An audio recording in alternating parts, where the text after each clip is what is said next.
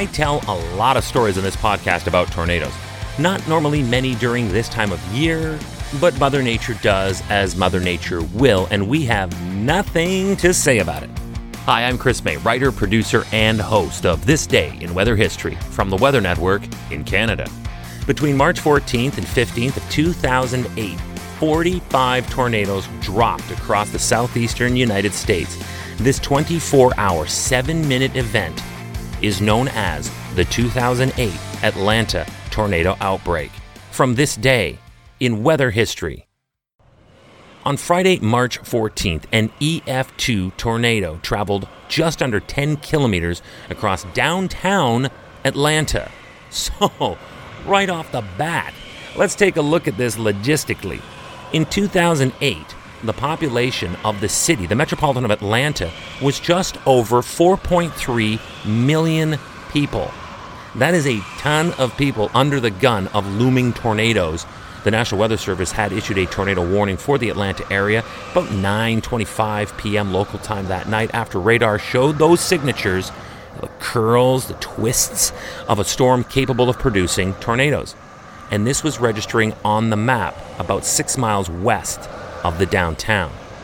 The National Weather Service confirmed that a tornado did indeed strike in the heart of downtown Atlanta, producing winds of up to 110 miles per hour. That's about 177 kilometers per hour. And that initially classified it as a EF1 strength tornado on the enhanced Vegeta scale, but then grew to an EF2 tornado with jacked up winds at a staggering 135 miles per hour. That is about 217 kilometers per hour. That kind of wind will expectedly do damage, and this one truly did all that and more.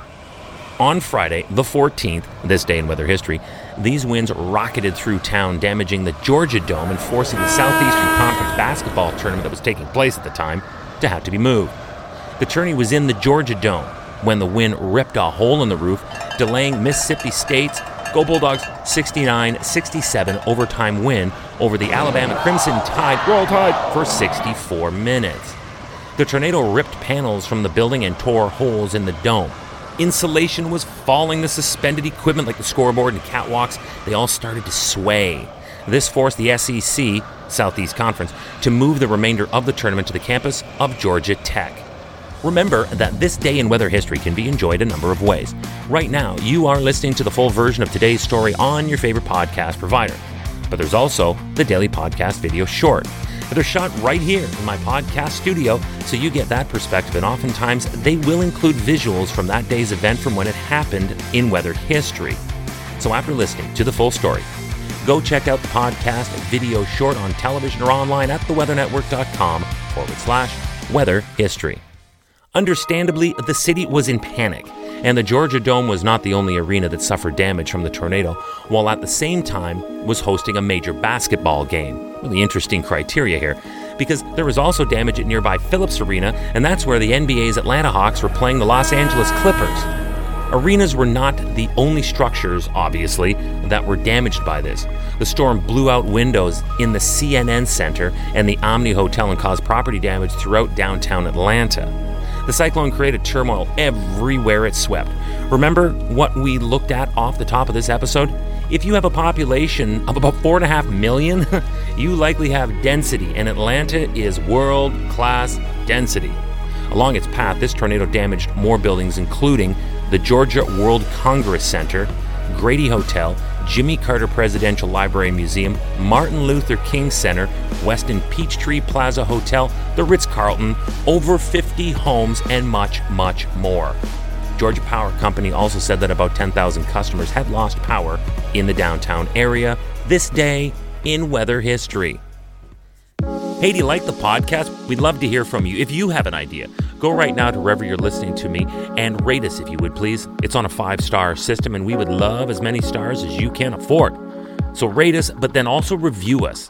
This way we can always stay on top of how you'd like to see the show evolve. Then remember to subscribe to this podcast. Click the subscribe or follow button right there on the very same podcast homepage you're listening on. You'll be immediately reminded that the next day is ready to listen to, and you also have access to every episode in the archives. It dates back to June 1st of 2020, so there is a lot that we got to get caught up on this day in weather history. Tomorrow is March 15th, and we are not going too far back in time for this one. It was between March 14th through the 31st of 2019 when the historic Midwest flooding inundated millions of acres of agriculture. The states most affected by this included Nebraska, Iowa, Missouri, South Dakota, Minnesota, North Dakota, Wisconsin, and Michigan. We will find out just how this could happen and the extent of its damage tomorrow on This Day in Weather History with me, your host, Chris May.